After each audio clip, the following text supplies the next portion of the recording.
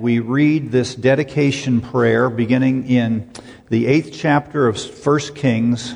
We'll start in verse 12 and read all the way through 30. Then Solomon said, "The Lord has said that he would dwell in thick darkness. I have indeed built you an exalted house, a place for you to dwell in forever." Then the king turned around and blessed the assembly of Israel, while all the assembly of Israel stood. He said, "Blessed be the Lord, the God of Israel, who with his hand has fulfilled what he promised with his mouth to David my father, saying, since the day that I brought my people Israel out of Egypt, I chose no city out of all of the tribes of Israel in which to build a house, that my name might be there. But I chose David to be over my people Israel. Now it was in the heart of David my father to build a house for the name of the Lord, the God of Israel. But the Lord said to David my father, whereas it is in your heart to build a house for my name, you did well that it was in your heart. Nevertheless, you shall not build the house, but your son, who shall be born to you, shall build the house for my name. Now the Lord has fulfilled his promise that he made. For I have risen in the place of David my father and sit on the throne of Israel, as the Lord promised. And I have built the house for the name of the Lord, the God of Israel. And there I have provided a place for the ark, in which is the covenant of the Lord that he made with our fathers when he brought them out of the land of Egypt. Then Solomon stood before the altar of the Lord in the presence of all of the assembly of Israel and spread out his hands toward heaven and said, O Lord God of Israel, there is no God like you in heaven above or on the heavens, earth beneath, keeping covenant and showing steadfast love to your servants who walk before you with all their heart. You have kept with your servant David, my father, what you declared to him. You spoke with your mouth, and with your hand you fulfilled it this day. Now therefore, O Lord God of Israel, keep for your servant David my father what you promised him, saying, you shall not lack a man to sit before me on the throne of Israel, if only your sons pay close attention to their way, to walk before me as you have walked before me. Now therefore, O God of Israel, let your word be confirmed, which you've spoken to your servant David my father. But will God indeed dwell on the earth?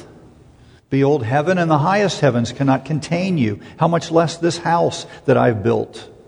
Yet have regard to the prayer of your servant and to his plea, O Lord my God. Listen to the cry and to the prayer that your servant prays before you this day, that your eyes may be opened night and day toward this house, that the place of which you've said, my name shall be there, that you may listen to the prayer that your servant offers toward this place. Listen to the plea of your servant and of your people Israel when they pray toward this place. Listen in heaven, your dwelling place. When you hear, forgive. Years ago, there was a small town in the South where a man owned a gas station. He was tired of pumping gas and tired of doing all of that, so he decided that he'd turn it into a bar. Well, even without a building permit, he was set to it. And as soon as a church that was right near that place found out about it, they began to protest. They began to say, there's no way in this town, which is dry, you should be able to build a bar. Not only did they protest, they decided to call a week-long prayer vigil. Night and day they would pray that God would stop the building of this tavern. So night and day they prayed, many of them. Some of them came for days on end and nights on end without sleep. And amazingly, on the last night of the prayer vigil, there was a huge storm that erupted over that little town. And out of the storm clouds came a bolt of lightning, and it hit that tavern and burned it to the ground. And as soon as it happened, the man who was building the bar filed suit against the church for arson. The church countersued, suing him for defamation and for false accusation. And when the judge rendered his verdict, he started by saying, no matter what I rule in this case, one thing is clear. The tavern owner believes in the power of prayer, and those Christians don't. 3,000 years ago, a king lay on his deathbed. For 33 years, he's ruled this nation, Israel, and he's ruled from Jerusalem. Last week, we talked about how he captured that city and how he put to death, as it were, the idols that were blind and lame. And now it's 33 years later, and he knows his time is short. He also knows that when he dies, the chances of a civil war are great unless he chooses a successor. And so days before he died, he called in the high priest, Zadok, and he called in the prophet Nathan, and he said, I want you to go, and I want you to go to that place which is that dark place where the well is that feeds this city, and there I want you to anoint my son Solomon as king over Israel. Now think of this. For David to have the priest and the prophet anoint Solomon meant that he would pass over 8 living sons. Every one of those sons, from a human perspective, had every right to sit on that throne before Solomon. Not only that, Solomon was the second-born son of Bathsheba. I mean, talk about the difference between God and us. And according to the Bible, the prophet and priest do what the king says, and they anoint Solomon near the well that is inside the wall of the city. The Bible says immediately after he's anointed, he does something very odd. He leaves the city and he heads north to a place called Gibeon, and there he has a dream. First of all, he sacrifices for his sin there, and then that night he has a dream. And the Lord comes to him and says, ask whatever you wish for me, and I will give it to you. And there in Gibeon he says, Lord, give me wisdom. 180 years ago in Great Britain, there was a woman who was 18 years old. And on one given day, the Lord of Melbourne came to her and said, I have bad news for you. Your father's just died. And that means you're queen. And instantly saw terror in her eyes. She was 18. She'd never been schooled in regal etiquette. And so seeing the terror in her eyes, he said, can I read you a passage of Scripture, Your Highness? She said, yes. He opened the Bible and began to read about Solomon's prayer at Gibeon. And when the Bible said he asked for wisdom and the Lord was pleased and gave it to him, Queen Victoria said, would you pray with me that I receive the same gift? They got on their knees together and they prayed that she would be endowed with divine wisdom. She ruled Great Britain for 63 years, and according to many, it was the greatest monarchy in the history of that country. Now, a lot's been made of that prayer at Gibeon. Sometimes people preach it and say, if God gave you one wish, what would it be? What would you ask Him for? If He says, I'll give you anything, what will it be? You get those kinds of sermons, but you're not going to get that here. Because there's a much greater prayer that Solomon prays, and that occurs 14 years later. His father's been dead for 14 years. Over 50 years before this point, David has said, I want to build a house in which God can dwell. Why does he say that? Because he's got a palace and God's living in a tent. He said, it's not right that the God of Israel live in a tent when I live in a palace. I should build a temple for him. And Nathan says, yeah, go ahead and do it. And then comes back later and says, no, don't do it. God says, no. God said, your son will build it. And here, 45 years later, 14 years after David dies, Solomon has built this temple. And here, standing before all of Israel, he is ready to dedicate himself and Israel and this temple. And what he prays is a prayer of wisdom.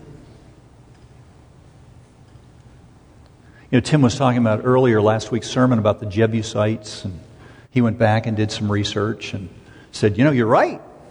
And I like that because most times they could say, you're wrong on this. And I mentioned that the Old Testament is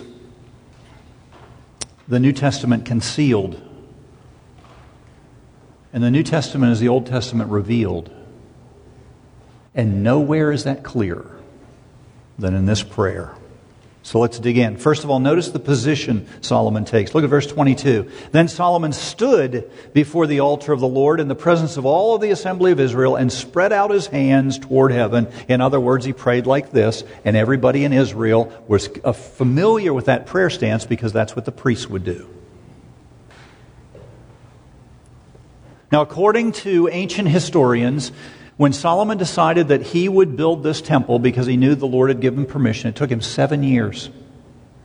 And the amazing thing, the first thing he did was he sent out an edict and he gathered together 150,000 men and he said, I want you to go to Lebanon and I want you to cut cedars and then I want you to float them down the coastline of the Mediterranean to Joppa and then I want you to carry them 100 miles into the city. I mean, that's major. 150,000 men going 500 miles north, cutting cedar trees, taking them to the Mediterranean, and then floating them down to the city of Joppa, which was a coastal city, and then carrying them all the way to the city of Jerusalem.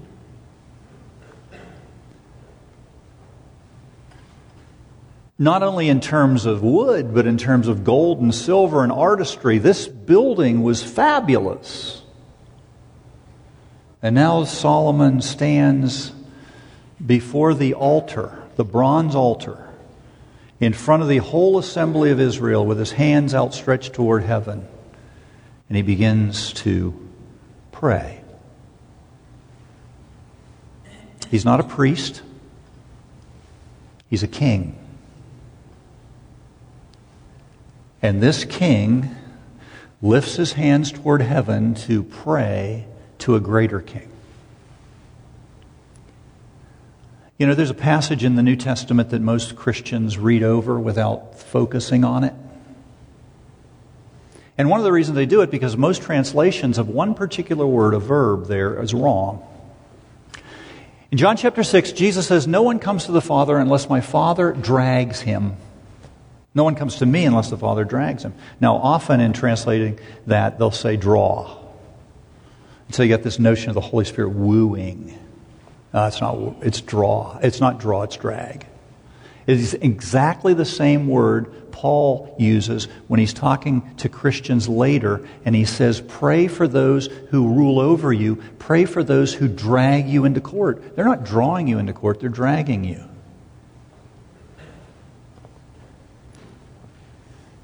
If ever there were a case of God dragging a man to do the work that God had established, it's Solomon. And here, on the exact same spot where Abraham lifted up the knife to plunge it into his son, his only son Isaac, Solomon lifts up his hands to the king who stopped the hand of Abraham. And Solomon knows it. Second, notice not only the position, notice the preface to the prayer. Look at verse 23. O Lord God of Israel, there is no God like you in heaven above or on the earth beneath, keeping your covenant and showing steadfast love to your servants who walk before you with all of their heart. Now this is almost identical to the words that the people of Israel with Moses sang after they crossed through the Red Sea. You know what they sang? Who is like you, O God, among the gods? Who is like you, majestic in holiness and awesome in glory? Now that's how Solomon begins this prayer. And it's amazing to me that he does, because if it were me, I probably would have talked about the temple or the people or me. But instead, he's only focused on the Lord. At a time when it would be natural to focus on the temple, at a time when it would be natural to focus on your own abilities, Solomon is too taken with the splendor of God to think about anything else. Think about this. After all those centuries of sin, after all those centuries of failure, after all those centuries of making idols and worshiping them, Solomon is able to gaze across thousands of years of Jewish history, and he's able to see the unwavering faithfulness of the God of Abraham, Isaac, and Jacob. He doesn't start with confession. He starts with adoration. Years ago, a friend and I were in Upper Michigan, and we were playing golf, and we got there early, and we were on the first tee with the starter. If you don't play golf, you need to know the starters are guys that start you, say, okay, go ahead and hit away. And they're normally retired guys that only do it because they can play golf free for some of the days of the week. And so we're talking to this guy, and I asked him, well, tell me about you. How long have you been here? And he said, I've been here a number of years, and let me tell you about the course. And he does. And then finally I said, well, have you been here all your life? And I'll never forget, he smiled and said, not yet. Now that's a lot like Solomon here. He could have focused on the splendor of the temple, but he is so incredibly thankful and joyful for what God has done that all he can see is the faithfulness of God. He could have focused on the failure of his father. He could have focused on the failure of the people. He could have focused on his own failures. Over the past 14 years, he's been king, but he's failed a number of times in major ways. But here, all of that pales when he thinks and he looks toward the heavens and he sees the glory of God. Third, notice his plea. Look at verses 27 and 8. But will God indeed dwell on earth? Behold, heaven and the highest heavens cannot contain you. How much less this house that I have built? Yet have regard to the prayer of your servant, to his plea, O Lord, my God. Listen to the cry and to the prayer of your servant's prayers who pray before you this day.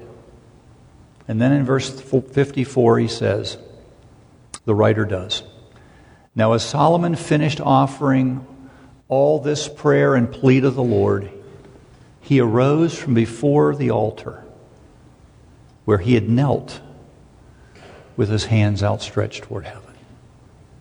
You know what that means?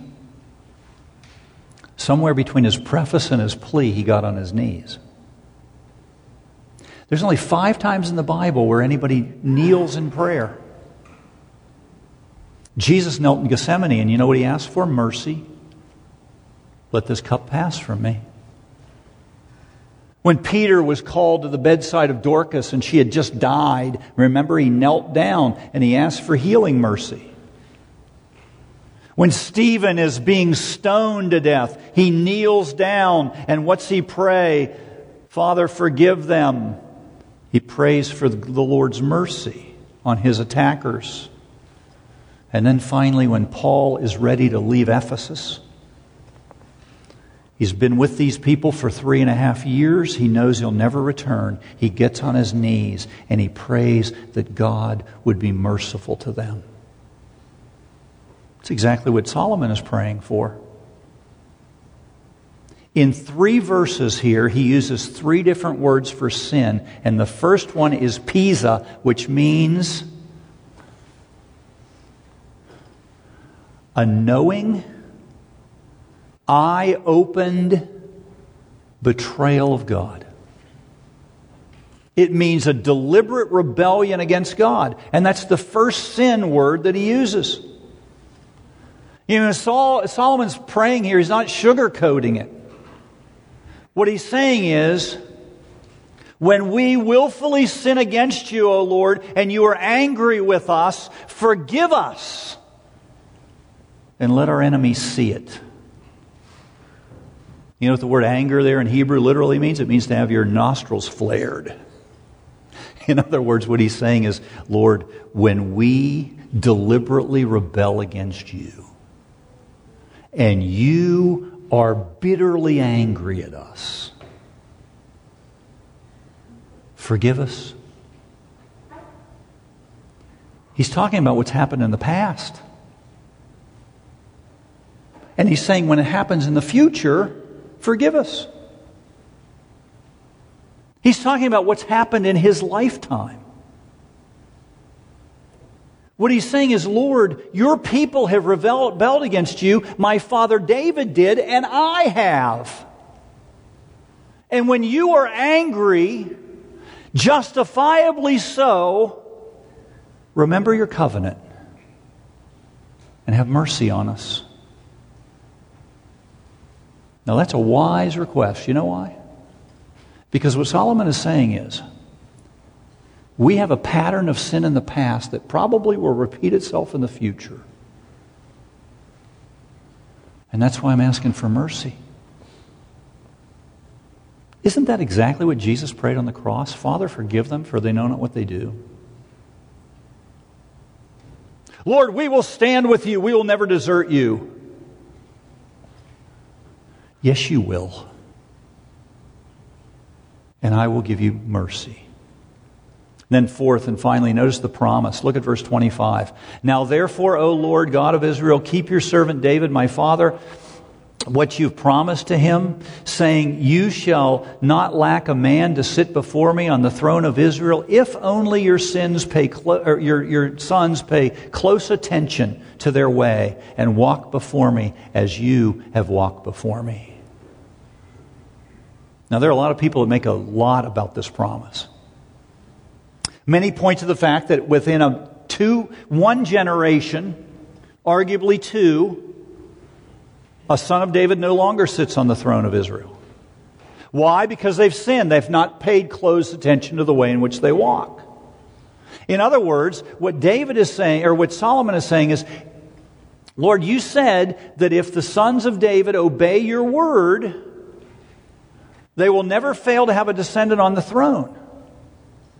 And because they didn't obey, God chose not to honor his promise. I mean, even Solomon doesn't pay close attention to his way. By the time he dies, he's messed up. But you know what's amazing? Though God made that a conditional promise, he kept it anyway. 900 years later, 6 miles from Jerusalem, another son of David will be born, and he will reign on the throne of David forever. Do you think Solomon knew that he would be born 900 years later? Not on your life. Even Nehemiah, 500 years later, doesn't know. For all the world, it looks as though God has kept his promise. If you do not pay close attention to your way, I will forsake you. I will not allow your son, the son of David, to sit on the throne. And yet he does. Even in the midst of their rebellion, He keeps His promise. You know why? Because of Jesus, the Son of David. He's the one that watches His way. He's the one that keeps every aspect of the covenant. He's the one that pays close attention to the way in which He walks. He is the one who is holy and sinless. He is the one who's completely obedient. He is our final sacrifice. And this table proves it. You know, I long for this morning because for 5 weeks we've been talking about the significance of Jerusalem, and that's where God first announces His plan to save sinful people like you and me. But you know the culmination of it? 2,000 years ago, at the same spot in Jerusalem, God Himself paid the penalty for every one of our sins. Not only do we have a King of glory, we have King Jesus to follow. Of all prayers in the Bible, that's one of the most precious. It's a prayer of wisdom. It begins with a preface of looking to God's glory. It goes to a plea made on the knees. It ends focusing on God's promise.